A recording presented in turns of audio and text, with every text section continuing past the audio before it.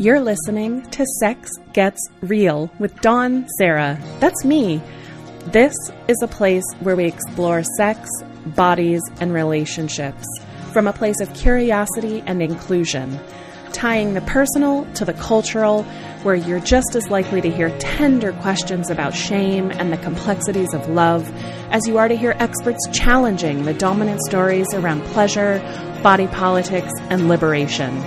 This is about the big and the small, about sex and everything surrounding it we don't usually name. The funny, the awkward, the imperfect happen here in service to joy, connection, healing, and creating healthier relationships with ourselves and each other. So welcome to Sex Gets Real. Don't forget to hit subscribe. Hey you, welcome to this week's episode. There are a couple of changes that I need to let you know about. The first is because of the very sweeping changes that are being made as a result of FOSTA and SESTA and Facebook's updated guidelines, which I did a little emergency episode about recently. I have changed the name of both the Patreon page and the Facebook page for the podcast so that the names don't trigger any of the violation algorithms. So instead of facebook.com/sexgetsreal, you can now find the show on Facebook at facebook.com/SGR podcast. So SGR for Sex Gets Real. So SGR podcast. That's also the new link for Patreon. So if you want to support the show as things become rather dire out in the world, and as it will become more and more difficult for me to share the show, your support's going to mean a lot. I also don't know how long I'll be allowed to stay on Patreon's website, considering that this show does talk about sex, and the laws that got passed are rather ridiculous, and there's a chance Patreon will not only mark me adult, but ban me entirely in the near future. There's a lot of sex educators who are talking about it and worried about the same thing. So in the meantime, you can now find the show at patreon.com/SGR podcast. So if you're a supporter and you want to hear all of the bonuses, or if you'd like to support the show, you can head to patreon.com/SGR podcast. Now, the links for all of the things related to the show are always at sexgetsreal.com. You can head to any of the single episodes and find updated links there. And also in the show notes for any episode, if you're listening on a platform like Google Play or iTunes, you should be able to see the show notes and all the links are there. Speaking of Patreon, if you support at $3 and above per month, you get weekly bonus content that doesn't exist anywhere else in the world. It's totally exclusive and just for your ears. And if you support at $5 and above, you can help weigh in with your thoughts about listener questions. And I do have some advice from a patron for one of the questions I'll be reading on this week's show. So if you'd like to be able to participate, you can do that at $5 a month and above. And I usually post about 2 to 3 questions a month. Plus you get access to all of that bonus content that gets published every single week. And there's quite a backlog at this point. So all kinds of things for your lovely ears to hear if you're not already supporting the show. Also a reminder, as things shift, as the potential for me getting banned from Facebook increases and from Patreon, I am very worried about Instagram. It's probably going to be a lot harder to stay in touch with me. So I want to make sure you are on the newsletter. If you head to sexgetsreal.com/books, that will not only get you on the newsletter if you sign up, but it also gets you immediate access to that super awesome book recommended reading list that I put together a couple of weeks ago. You can also go to exploremoresummit.com and register there. That'll register you for the free conference that I'm putting on at the end of February. This will be our 4th annual, and it also gets your name an email address on my newsletter so that I can share news about the podcast with you and let you know where we're going if things change and my pages do get deleted on most of the mainstream social media channels. So make sure I have your information so that we can stay in touch just in case things really go downhill quickly. So fingers crossed they don't. I'm trying to do everything I can to keep myself in all the places where you follow. But should that change, if I've got your information, then I can email you and keep you abreast of the show and anything else that's going on. I want to let you know that I'm doing a super fun holiday giveaway. I want to mail you a holiday card handwritten by me and sent directly to your home with a Merry Clitmas card from the Vulva Gallery. So I got 10 Merry Clitmas cards that feature the beautiful hand drawings of vulvas from the Vulva Gallery. And I want to select 10 special listeners to receive a handwritten holiday card from me. So if you want to enter the drawing, I'm going to randomly select 10 people on December 18th, which means get your information in before then. It's totally free, plus signing up gets you on the newsletter, and you are about to hear why that is going to be real crucial. But if you want to enter the drawing to get a holiday card from me, you can go to sexgetsreal.com/holiday. And there you can put your information in. And then hopefully you will get picked, and then I'll send you a fun little note just from me to you with this beautiful vulva painting on the cover. Let's dive into listener questions. This first one comes from Tell Me What I Want, What I Really, Really Want. That's the name they listed. And the subject line is masturbation and the meaning of life. Not necessarily related. Hi, Dawn. I absolutely love your show and just recently went back and listened to all the older episodes. So much great content. There was one episode with a lengthy discussion between you and a guest about the importance of breathing while masturbating. And I just wanted to share that this has revolutionized my masturbation sessions. I, a cis female, hadn't even realized it, but I was totally holding my breath immediately before and during orgasm. Since hearing your discussion, I've been focusing on breathing all the way through, and as a result, have had the best orgasms of my life. I cannot thank you enough for enlightening me to this and so many other juicy and thought-provoking topics. I also have a question for you. I am a cis, mostly straight female in my late 20s, and I have never been in a romantic relationship. I feel some shame about not having had this experience and gained the associated skills at my age. I feel like I am behind, quote unquote. Lately, I've been thinking about whether or not it's something I actually want, or something society tells me I should want and need for a fulfilling life. Is this a don't knock it till you try it situation where I can't know if a romantic relationship is something I actually want unless I've tried it? Additionally, I know logically that there are lots of ways to live a fulfilling life without a romantic relationship or a life partner, but society is so attached to the you can't be happy if you don't have a partner motif that it's hard to know what other models look like. Do you know of any resources that could help me figure this out? Thanks. Tell me what I want, what I really, really want. First of all, I love that name. So thank you for that giggle when it hit my inbox. I'm also glad that you've been experimenting with breathing and masturbation. There are so many incredible things that our bodies do to help us not only connect with ourselves, but with pleasure. And sometimes small changes and practicing new techniques can yield tremendous results for us. This is especially important as our bodies change, whether it's post-pregnancy or post-menopause or post-puberty or whatever it is, post-injury.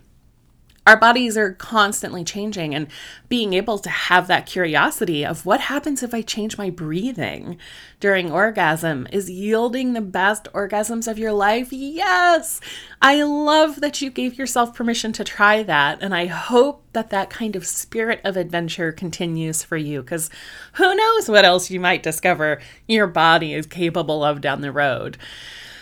Thank you so much for listening. Now, for your question about not having been in a romantic relationship, you really hit the nail on the head. You're aware that the myths and the stories that are highly prized in our current iteration of culture and society, especially here in the United States and Canada, is that places tremendous value, peak value on romantic relationships and romantic love. It's a hierarchy of love that does not need to exist, but it does exist, and it's pushed down our throats from cartoons at the youngest of ages through magazines, all the way up through YA novels and into adulthood and all of the movies that we consume.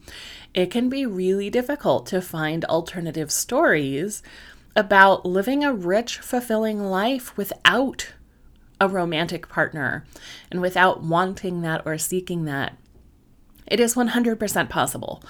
And there are all kinds of people talking about it, creating around it, and thinking about how we can, one, shift society to kind of flatten that hierarchy out, but two, alternative ways to live our lives where we have more choices, where we don't feel like the only way to get our needs met is in doing it this one specific way. I want to say there's lots of people who are in their late 20s and early 30s who haven't ever really been in a relationship. Well, I'll say romantic relationship, because you've got all kinds of relationships. And that's another thing that we're trained to do by the messages and the pop culture that we're surrounded by, is seeing I'm in a relationship as exclusively meaning a romantic, usually sexual relationship. But you have so many relationships in your life that are full of all different kinds of love, and they're all really valuable and important. From platonic friends to neighbors to colleagues and family to pets. Meg John Barker was the first person I talked to that really planted that seed for me, that all of these relationships, including with our pets, with our colleagues, with people that we write with in workshops, with people that we do pottery with, all of those relationships are meaningful, nourishing, fulfilling. They can be supportive. And they can be things that we lean on and draw resources, inspiration, kindness from. And as a culture, we tend to devalue that those things are less than being in a romantic relationship, which is fundamentally untrue. But when that's the reality, it's really hard to see beyond that, especially when a lot of the people in your life around you have bought into that. They're going to not be able to really see an alternative often. So I found all kinds of resources for you to check out and to send you down the rabbit hole of looking for people who might inspire you in talking about this. As I mentioned, Meg John Barker, who wrote Rewriting the Rules and also co-wrote Enjoy Sex with Justin Hancock. They have put out a number of books and zines all about gender and relationship styles. Meg John is amazing and talks frequently about essentially relationship anarchy, which is removing the hierarchy from our relationships and seeing all relationships as completely and totally unique, and no one relationship is more important than another. They're just different. So getting involved with a relationship anarchy group might be something that's really interesting to you. One of the things I've noticed in the relationship anarchy group that I'm a part of on Facebook is that 99.9% of the posts are still about romantic sexual relationships. Very few people are asking questions or sharing resources around non-romantic, non-sexual relationships, which I think says a lot. I also think it's because often there's a lot less tension and drama in our platonic relationships, in our peer relationships, in our creative relationships. There's really not a whole lot of vying or drama or jealousy going on in those relationships in my life. It's the romantic sexual stuff that sometimes can feel more complicated. And so maybe that's why not as much is getting shared there. But do know there are people who are creating all kinds of content around relationship anarchy. And like anything, choose wisely who you follow and who you listen to.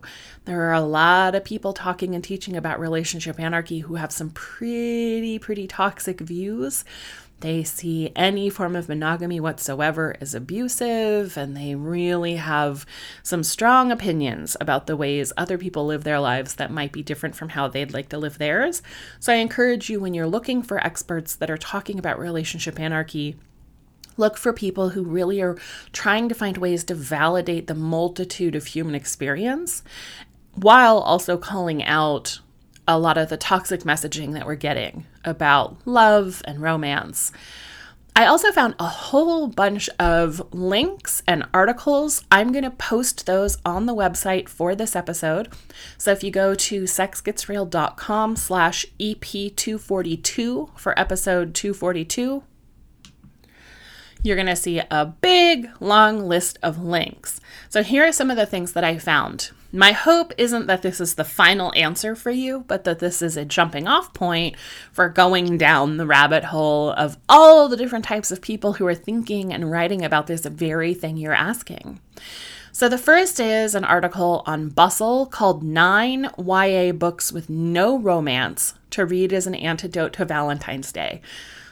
Now, I know you're not looking for an antidote to Valentine's Day per se, but I do think that finding stories that inspire us and light us up and show us alternative ways of being that don't center around romance are so important. It combats and counters this soup we're swimming in that pretty much only values romantic sexual relationships. There's another link that I found on Electric Literature called We Need More Books Without Romance, and it goes into why. There was also a Dear Prudence letter recently called the Relentlessly Friendly Neighbor Edition, and someone who is asexual wrote in asking for resources of books and movies that didn't involve romance or sex.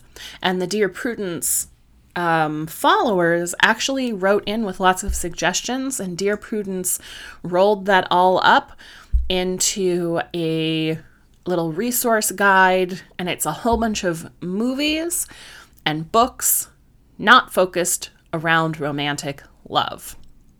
There's also this really great article I found on the value of platonic love in art for ourselves, which is a nice little reflection on the ways that this particular person has experienced a devaluing of platonic love in their life and why they really want to center platonic over romantic or sexual love.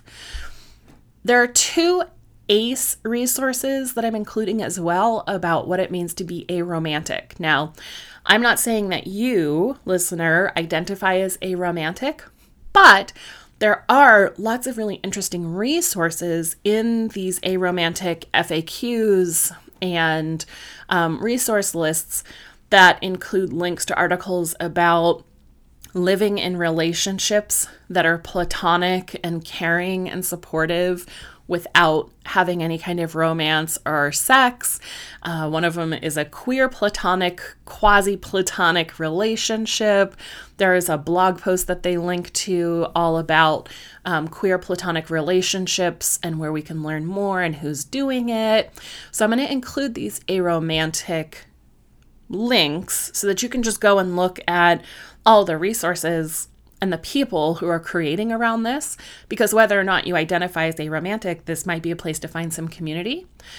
There's also this wonderful piece, it's back from 2016 in the Thought Catalog called This Is Why I'm Choosing to Remain Single Forever. It's really interesting. It talks about the critics and people who are just pushing so much for romantic love. And one of the things that they cite is a recent study that found that never married singles were more likely to have active social lives than married couples, as well as a greater tendency to offer help to friends, family, and their communities.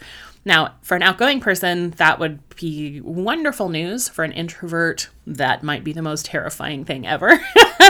But I'm just offering that people are kind of studying this and thinking about it. There's another piece that someone recommended to me that's several years old. It's from 2012, but it's called Single by Choice: Why More of Us Than Ever Are Happy to Never Get Married. And then I also found this interesting statistic while I was doing all this research that women, however the researchers defined that, are more likely to be happy single than men. Again, however the researchers defined that. My guess is cis men and cis women. But they found that 76% of women reported being satisfied with a single life, as opposed to only 67% of men. And the key reason for happiness was the people who were choosing singlehood.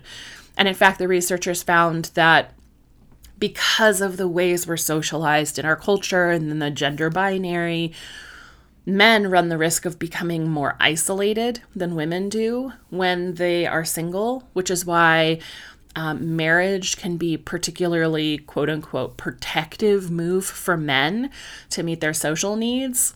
Hello, toxic masculinity and sexism and patriarchy and femphobia and all the other things. Whereas for women, again, social constructs and things, are able to find more happiness because they're not carrying that burden of needing someone else to do the emotional labor for them. So there's all kinds of people talking about this, writing about this, creating listicles around this, which is to say, tell me what I want, what I really, really want, that you are not alone, you are not broken, you do not need to be in a romantic relationship for a fulfilling life. I do want to offer that being in relationship with other humans and being in community is crucial for our overall health and happiness and growth. So as long as you've got meaningful relationships of a variety of types in your life with friends and family and colleagues, then the sky is the limit.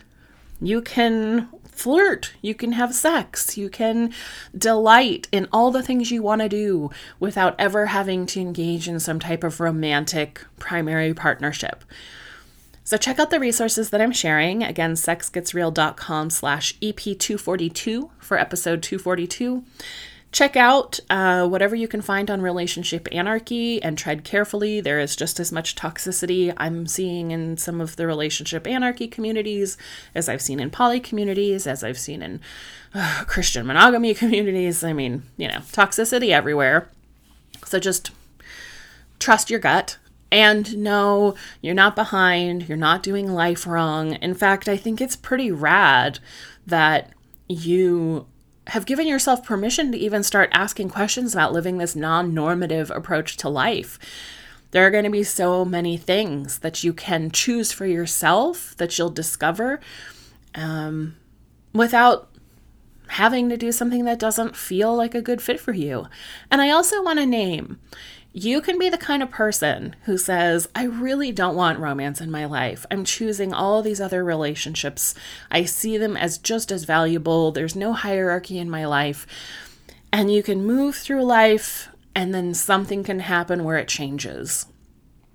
And much like thinking you're straight and then realizing at some point that you're queer or bi, or thinking that you're cis and then at some point realizing you're non-binary or trans, there is no kind of betrayal or lying or regret that needs to come up around that. We're allowed to change. So you're allowed to change your mind. You're also allowed to be exactly who you are now for as long as you want to be and as long as feels good. But I love that you're asking the question, and hopefully all of these links and resources give you lots of different opportunities for connecting with writers and authors and community leaders who you can follow on social media that are pushing against this kind of dictate that you have to be in a romantic relationship in order to be a worthy, happy, peak human being, because that is fundamentally not true. Thank you so much for writing in. If anybody has any other resources that they want to share that I can pass along to tell me what I want, what I really, really want, feel free to email me at the show. You can go to sexgetsreal.com and use the send a note feature to get me anything that you might know of that I could then pass along to the community for other people who are asking this question. Patreon supporters, if you support at $3 and above, this week's bonus content is going to be about defining desire. I was reading through Writing Ourselves Whole, using the power of your own creativity to recover and heal from sexual trauma by Jen Cross again.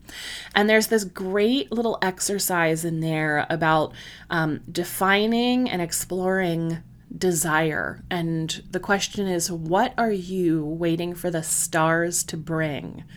We're going to talk about that a little bit. I'm going to read an excerpt from the book and then explore a little bit of what my desire looks like and invite you to do the same and to share it in the comments for that post. So again, patreon.com/SGR podcast is the new link. I would love to see you there. This next question comes from Michaela, and the subject line is, boyfriend can't orgasm during sex.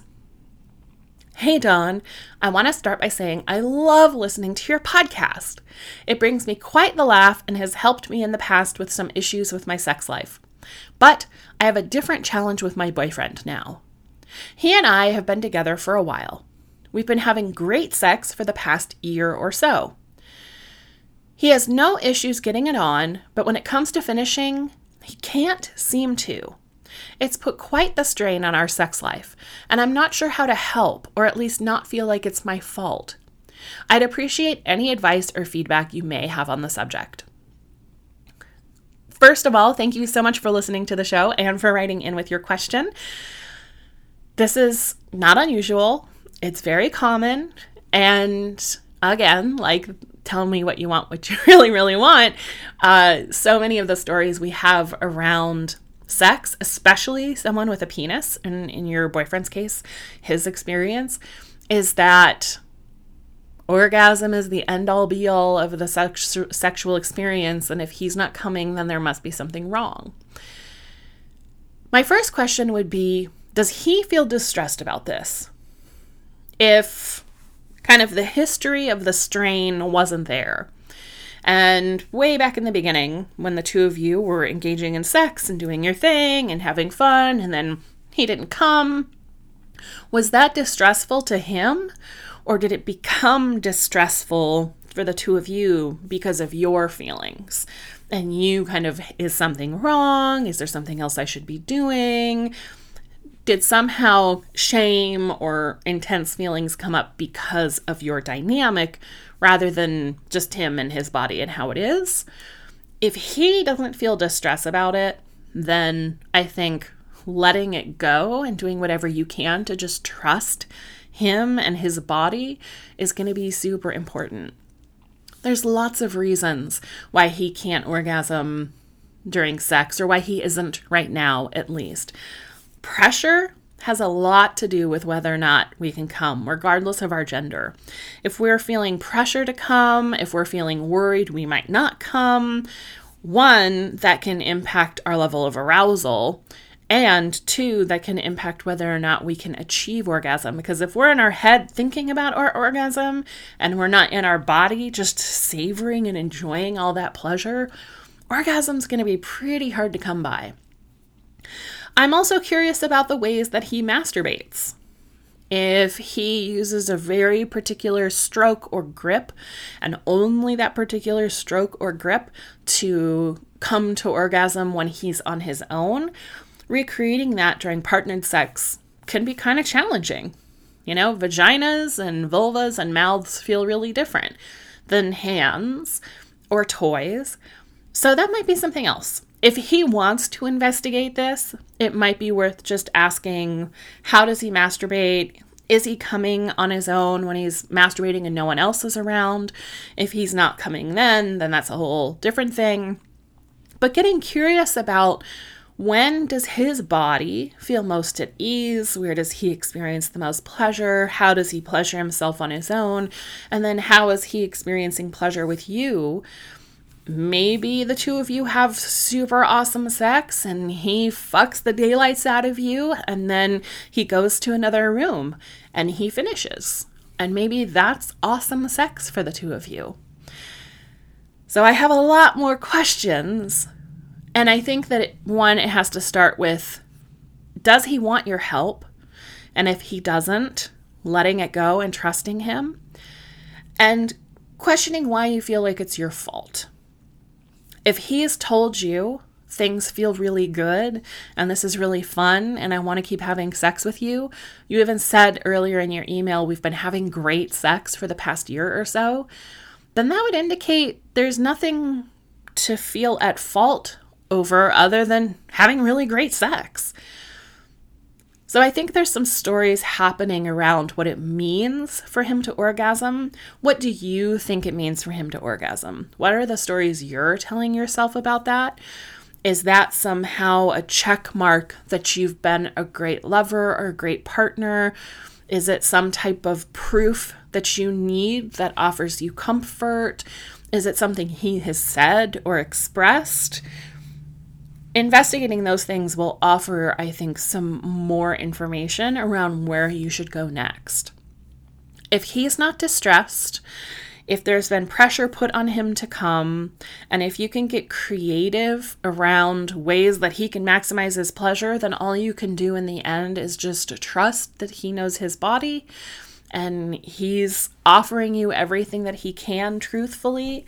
And then it's on you to just let it go. I was tempted to start singing Let It Go from Frozen, but nobody needs to hear me singing. Anyway, thank you so much for writing in, Michaela. I love that you're asking these questions, and I think just doing a little bit more investigating into what's underneath of the why. Why is this important to you, and how important is it to him? And then is there something else that the two of you can do? If he's interested in orgasming, he may not be. But if he's interested in orgasming, maybe after all the sex happens, he goes off and he does that on his own if he's coming during masturbation, which you didn't mention, so I'm just guessing.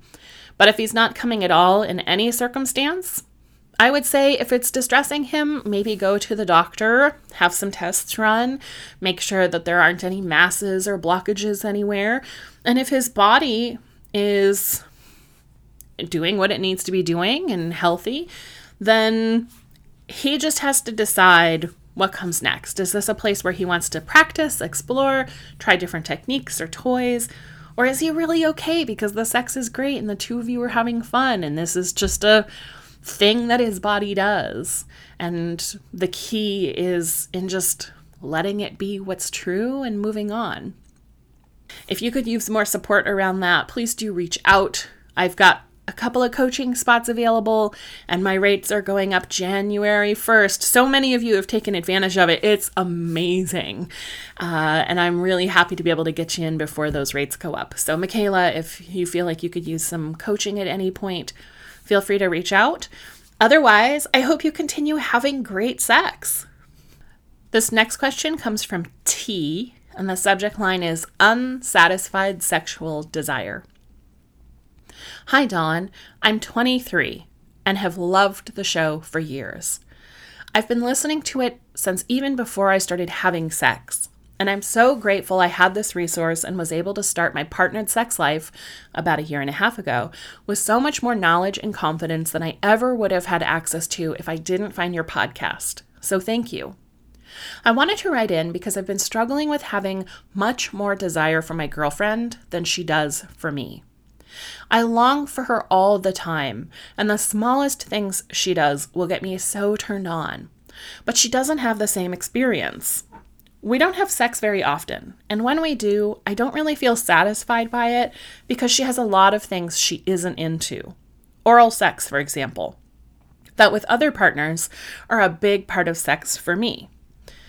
We're two women who have been together for 10 months now and are very communicative and love each other greatly. But our lack of a connected sex life makes me really sad, especially in the moment when I feel like I'm either getting rejected by her or holding myself back because I know the things I want are not shared. We are poly, and I'm pretty slutty, so I usually have other sexual partners who I see for sex, but I still long for more sex with my girlfriend. She knows all of this and tells me I'm very normal for wanting more sex with her and that she's sorry she can't reciprocate that right now, especially since she's been dealing with a chronic hip injury. Basically, since we started dating, that has really affected her sex drive and can cause her pain in different sexual positions. I understand that she doesn't have as much of a need for sex as me and definitely don't want to pressure her into having more sex than she's interested in. So my question is, how can I let go of the sexual desire I feel for her in those moments when I know she does not reciprocate? That has been really hard for me and often leaves me feeling very sad and rejected. How can I deal with that sexual frustration and turn it into something positive that leaves me satisfied rather than dejected? Oh, T, there's so much that I want to offer and ask about and hear about. So again, if at any point you want some sex coaching, reach out because I would love to work with you through some of these things. But that aside, we'll do what we can with a couple of minutes here and see where we end up. So the first thing I just want to acknowledge is your sadness is valid. It's okay to feel sad and disappointed inside of our relationships. I think that's something that culturally we're really terrible at.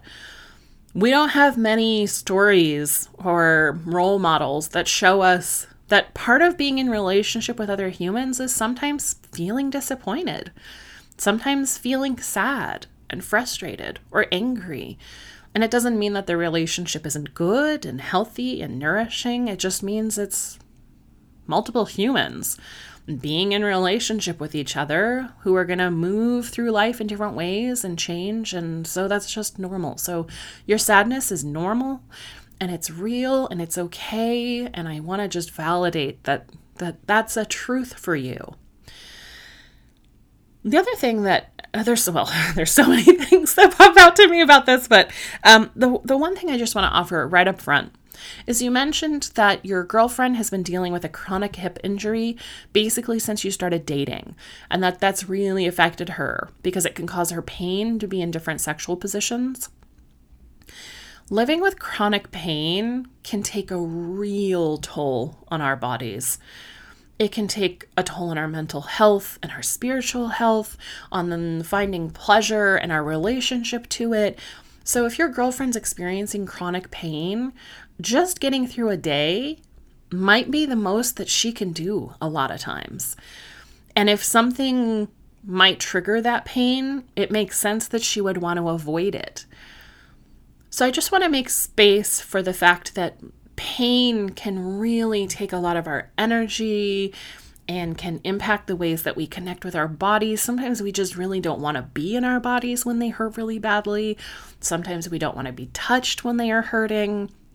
And that doesn't mean that we love the people around us less or that we don't see them as attractive and valuable and wonderful and magical. It just means it is so freaking hard to be in a body that's hurting that sometimes you want to do anything but be in your body, which to have sex and to experience pleasure requires you to be in your body at least a little bit and to be present. And you want to do whatever you can to just numb out, be far away from it, and to experience pleasantness and pleasure at a minimum, no pain whenever you can. So I'm glad that you mentioned that was part of her experience. It makes total sense that if she's in a lot of pain, sex isn't going to be real high on her list of things to do. I also want to just mention, I know you know this, you're poly and you have lots of different types of relationships in your life. But I'm curious about the ways that you want to experience love and connection and maybe the ways that she wants to experience love and connection.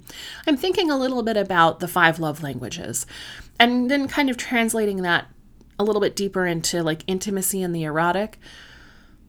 most of us default to giving love the way we want to receive love. So if touch is really important to us, we tend to touch our partners a lot and want our partners to touch us a lot. And if our partner's primary love language is not touch, it's maybe gifts, that might feel really confusing for them. It might not feel like love at all to be touched constantly. So I'm thinking about how important sex is for you in this relationship that you have with your girlfriend, especially considering that you have sexual relationships with other people as someone who's poly. What is the meaning of sex to you? What does sex represent? What does it offer? Karen B.K. Chan, who's an amazing therapist and educator out of Toronto, was the first person I talked to who really helped me dive deep into this question. She offers this to her clients as a therapist a lot, which is when you really think about, I want to have sex with you, what does sex mean? Why is it important? Is it because it offers more connection? Is it because touch is important? Is it because it gives you this sense of adrenaline and adventure that you're sharing with someone? Is it because that's when you feel like you can be the most vulnerable and seen? There could be a million reasons why, for you specifically, sex feels so important. Because usually sex is kind of a stand-in for lots of other things. If you can find your way to that answer, specifically with your girlfriend, I wonder what are some adjacent things that could start helping you to get some of those needs met. So if for you, sex with your girlfriend means feeling accepted and feeling wanted and being seen, then what are other things that would help you to feel accepted and wanted and seen that your girlfriend and you can do that isn't sex? Maybe it's massages, maybe it's really intense talks and sharing a bath, maybe it's, reading books together that are erotic and then sharing in your experiences. Maybe it's just pressing naked bodies together and not going beyond that. Maybe it's having an alternative definition of what sex can look like. So I have just so much curiosity around the meaning for you. You mentioned that it's hard not to feel rejected. So what I'm picking up on is that sex is a way for you to feel accepted and wanted. What are other ways that your girlfriend helps you to feel accepted and wanted? And how can you build more of that into your life so that it feels more rich? The other thing that I was just kind of thinking about, and this is a little bit of an unfinished thought, but you were asking, how can I deal with the sexual frustration and turn it into something positive? And that just kind of got my juices flowing a little bit around, like, what if this sexual frustration you're feeling is something that you could frame as a great thing? To feel this sexual frustration and to know, I still want this woman so much. I still feel so much desire for her that I'm feeling all this frustration. And that's just a symbol of the depth of the feeling and the things that I want to create with her and how deep I want to go with her. And can that be something that you transition into an affirmation of, God, I so wish that we could be sexual right now, but I know that that's not something that she wants, or her body's just not in a place where that's okay. So let me just sit inside of this frustration and see it as a gift. I think often we try to avoid feeling the things that can feel overwhelming. We don't want to feel the frustration, so we try to push it away by doing everything we can to get it out of us. Or jealousy or insecurity. But what happens if you were to travel inside of it and to really sit in that sexual frustration? How does it feel in your body?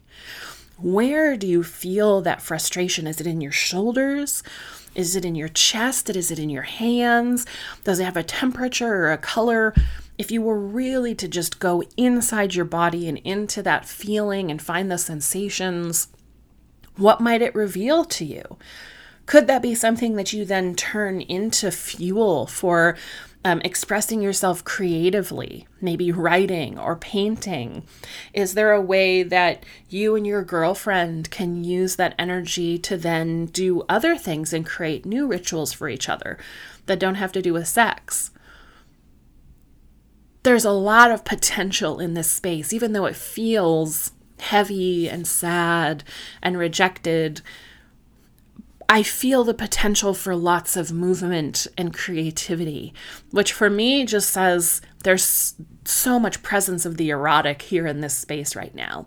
There's just a little bit of a mismatch and maybe some opportunities for exploring more deeply your motivations, your feelings, your stories, and then how can you use that to deepen your connection to yourself and to your girlfriend, rather than allowing it to be something that drives a wedge and that feeds your insecurities and that feeds the stories around the rejection. God, there's so much more that I want to ask and talk to you about and support you through, but I hope that gives you just a jumping off point without me waxing poetic for the next hour. I feel a lot of potential here that feels really exciting, especially because you're in a situation where you have multiple sexual partners who are meeting all kinds of other needs. So there's this rich potential here with your girlfriend to be really deliberate and curious about what are new ways that we might connect that we wouldn't have thought of until now. Ways to touch each other, ways to speak with each other, ways to create with each other, and even for you on your own to be able to really go inside and to befriend some of these feelings. What does this sadness tell you? What does this fear around rejection mean? Where do you feel it in your body, and how can you channel it into new things? What would help you to feel super connected to her? Maybe it's even her witnessing you masturbate in response to you being able to say, man, I really am feeling some deep erotic feelings for you right now. And I'd love to be able to show you. Would you be willing to witness me as I masturbate my desire for you? I mean, there's so many places you could go. My hope is that in hearing my excitement, it triggers some opportunities for you to feel some spaciousness and some curiosity, to use this story as a jumping off point towards new stories, new opportunities, new places that you can go, so that the two of you can continue growing together rather than away and apart. Thank you so much for writing in, T. I'm going to be thinking about this for the rest of the day, and I hope that you found that a little bit helpful and maybe as a place to start some new conversations with your girlfriend and with yourself. Thank you so much for listening. We are going to end this episode with a delicious, delicious treat.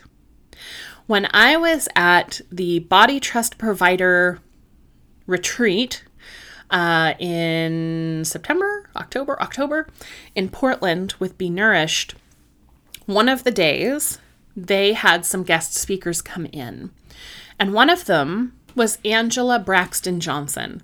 Angela is this vibrant, incredible human who came in and read this poem. And the second I heard the poem, it just hit me so hard in the feels. And I asked her immediately if she'd be willing to read it for the show. And that's what we get this week. And it is all about fat bodies and pleasure and self-acceptance. Angela has recently written a book that is now available. You can check it out on her website, which is linked in the show notes and at sexgetsreal.com/EP242. And I want to tell you just a little bit about Angela, and then you're going to hear this 15 or 20 minute chat with this beautiful poem and why she wrote it, because I think that it's really important for us to be able to sit in other people's stories and delight in them around just what it means to be in our bodies. So Angela is a creative artist. In addition to teaching water aerobics, which her water aerobics pictures on Instagram look so freaking fun. I wish I was in Portland so I could do them with her. She inherited her love of music from her mother, who was always singing or playing music. Mama had quite the music collection in a variety of genres. She's been singing in choirs, playing the flute, singing in groups, and even experimenting with singing in some of her poems that she's been written to share through spoken word. Angela's second love is writing. For her, to write is to breathe. She began writing and journaling when she was 9 years old, and by the age of 15 was writing poetry regularly. She hasn't stopped since. Angela is so excited to be sharing her words with the world through poetry, this novel that was just recently published, and spoken word. If you want to learn more about Angela, you can head to angelabraxtonjohnson.com, where you can also find out about her book, Who's Watchin' Me? And here is Angela's poem and a quick chat around lusciousness and fat bodies and finding our ways towards ourselves. Welcome to the show, Angela. I am so excited that you're going to be sharing some poetry with us today. Thank you so much, Dawn, for having me. This is such a blessing. I'm excited. I'm smiling so like the big Kool-Aid smile. That's me right now. Yay, good. That's what we go for. So, everyone who listens to the show heard about my trip down to Portland for the Body Trust Provider Certification, and you were one of the speakers on one of the days, and I was so moved by the poem that you read called Abundant Fatness, and I just knew I wanted to have you read it on the show. So before you do that, could you tell everyone just a little bit about what the poem means to you, why you wrote it? Sure. I just wrote this poem in September, just a couple of months ago, and it came to me out of this experience, kind of this lifelong experience of being in a bigger body. Always, most of my life, I've been fat, except for the few small chapters in my life where I worked really hard to not be fat, and that never lasted very long. So I found Body Trust. I found Be Nourished at a time where I was just like, I'm tired of this dieting. I'm tired of people. I didn't know fully what I was tired of. I just know I felt really bad. I didn't feel healthy. And some of the things I didn't discover until I began to learn about Body Trust. And I went to the Reclaiming Body Trust weekend retreat. And so I've been on this journey pretty much since about April of 2017. And I just kind of came into my truth. Like I just recently, in the past few months, I've stepped into this truth of, this is who I am. I'm fat, and that's not a bad thing. And this is and just this place of liberation. So abundant fatness is me kind of saying, this is who I am. I guess kind of bucking up, kind of standing up to diet culture and standing in my truth. Gosh, more of us could certainly use that in our lives. I think it's diet culture is very seductive, and being able to just say, this is the space I take up, and here's how I take up that space is such a powerful shift. Yes, and that's what it was. I feel like that's what it's been, this powerful shift. That's exactly what it is. Well, would you treat us to your beautiful poem and let us hear about your abundant fatness? Absolutely. Okay. Abundant fatness. So many look at me, and the first thing they see is my blackness, my fatness, my so-called obesity. Diet culture's simplicity anchored in lies, rather than facts-based research from health at every size. I will not compromise my body nor my soul. No nips and no tucks. I refuse to give up my multiple belly rolls, nor any part of me to please or appease society and its trolls. Finally, whole, I feast. My appetites are valid, from greatest to least. Sometimes too full, sometimes incomplete. No more longing for food that's hearty and sweet. I eat from earth, trees, ocean and seas, animals, factories, and honeybees. I eat whatever I want, whatever I please, for taste, for comfort, and to be nourished. I eat whenever I'm hungry, and right now I'm hungry for righteousness, for rightness, for communion with like-minded, trading my crown of like whiteness for royalty crowned with coiled truth, spiraling traumas from my youth. I am courageously aging from princess to queen, taking up space, ready to be seen, while dealing with feelings and finally healing. From lie perms and straight up lies to chocolate covered melanin, rooted in peace. No more numbing to disguise, my shackles released. I am up for the stoic task of removing generational masks while putting on metabolic fitness, making joyful moves while walking in the spirit. I am perplexed and vexed by your body mass index, which doesn't measure discrimination nor my intersections of stress. I don't accept my body being called obese. I'm a divinely created, complex beast with modified and enlightened set points, a spirit walking and body joint. Any lesser version of me pales to my colorful vibrancy, immeasurable by scales. Devices can only measure small fractions of me. I'm so much more than mere eyes can see. Covered by grace, limitless love from above abides within. I am somewhat holy with a plethora of sin. Getting to know me through real life, I pen my universe of words and verse. I am largely peculiar, marginally unruly, trying to walk in step with the truth, be the true me. I wonder if folks who look see the true me. You have to look deeply and much more discreetly to see this abundant big fatness of free. Snap, snap. Oh my gosh, yes! That's another thing that happens, girl. I'm in my 50s now. I applied for myself. Heck yes, you should. Oh. There's so many lines in that poem that I love, and so many words. Like, I love that she used the word feast, and then it's just so sensual and mouth-wateringly rich.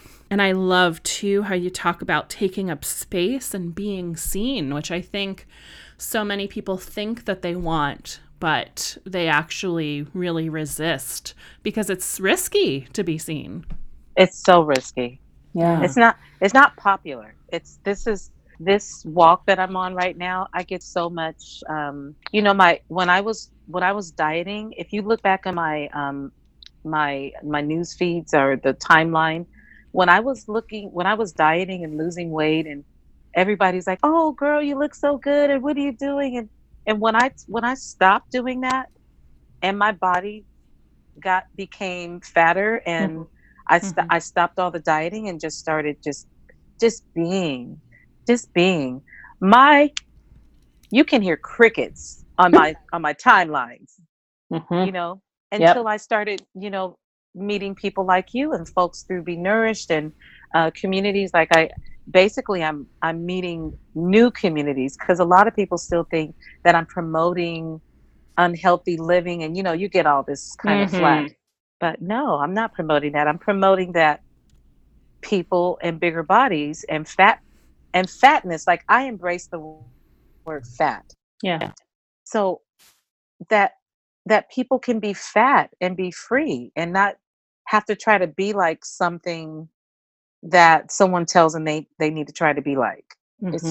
Yeah. And I'm wondering, too, I really liked the part where you talk about courageously aging, which is also very, like, countercultural, a culture that very much values youth. And I think a lot of people struggle with the fact that, like, part of aging includes a body that's changing and that may feel foreign to you. So how is courageously aging showing up for you right now? I think it first started back when I was about 37 or 38. My mother was still living. And I remember when I noticed my first gray hair. And I was like, "Oh, mama." I was excited. I got my first gray hair. It's kind of like I guess it felt to me like a rites of passage. Like, I got my first gray, and my mother was so She said, girl, most folks are depressed and crying when they discover, here you are, excited. So I think that was always in me Mm. to embrace this whoever I am. But society does beat it out of you. And I think now that like I mentioned, I'm in my 50s now, and I feel like I'm aging courageously. Like I'm not trying to be younger. I'm not trying to look younger. Mhm. When I do things that, like, I do like color in my hair, but I'm not trying to be 27. I just like color.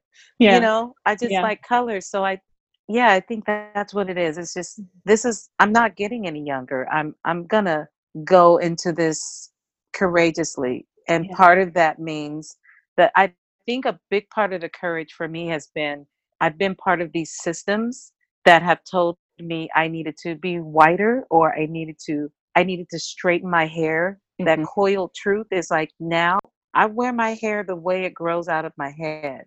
And Yeah. that's not always as popular. It's becoming more popular. But, when I first started locking my hair, it wasn't as popular Mhm. then to be, my white friends would be like, why are you doing that? Now I have white friends with locks. So it's like, Oh, no. um, you know, White folks got to take over everything they can. girl, that's a whole nother show, right? Yes, it is. But the courageous, I think another part of that being courageous is like my grandmother and my mother always wore their hair straight, because that's what they had to do to get work. You couldn't wear your hair the way I'm my hair today. That wasn't socially acceptable. Yeah. So there's so many layers of that. Like courageously, it's like in every way that I am me, I'm going to be me. And that means that I'm going to talk like I talk. Like, instead of being like, I know the language. I know how corporate America talks. I Mhm. can do all of that, and I did for years, but now I'm just going to be, this is me. And I'm Yeah. going to say ain't and can't and whatever, um, because I'm being who I am. Yeah. So I have one last question for you before I let you go, and it's a little bit of a surprise, but it just came to me while I was listening to you. I wonder, as you kind of settle into this place of this abundant fatness and this courageous aging and this feasting on life, what does pleasure for you look like right now? Pleasure looks like a sunset, Mm. um, at the beach, at the ocean, like the sun setting over the ocean. Pleasure looks like, it's so many things, like the river, like the ripples of the river. Like, I love water. So Mm. it looks like the sparkles that come from from seeing the ocean or the river or any body of water. Yeah. Um, it's the butterflies that I get when I see my husband, Oh. or when he calls me on the phone. It's Pleasure is like that foot massage that he gives me. It's so Ooh. much more than the sensual act of making love to my husband. Mm-hmm. It's Which is pleasure. That's Yeah. pleasure as well. Um, Pleasure is a good soul food meal. Ooh. It's like, it's the buttery richness of in a pound cake, and that sweet creamy texture of a sweet potato pie. It's the seasoning, it's that it's all of those magical flavors that makes my taste buds dance. Mm. I'm so visual. So it's pleasure is like opening up all of my senses, where I can smell, I can feel, I can taste, I can see, I can explore all of my senses without ridicule. Mm. Yeah. Yes.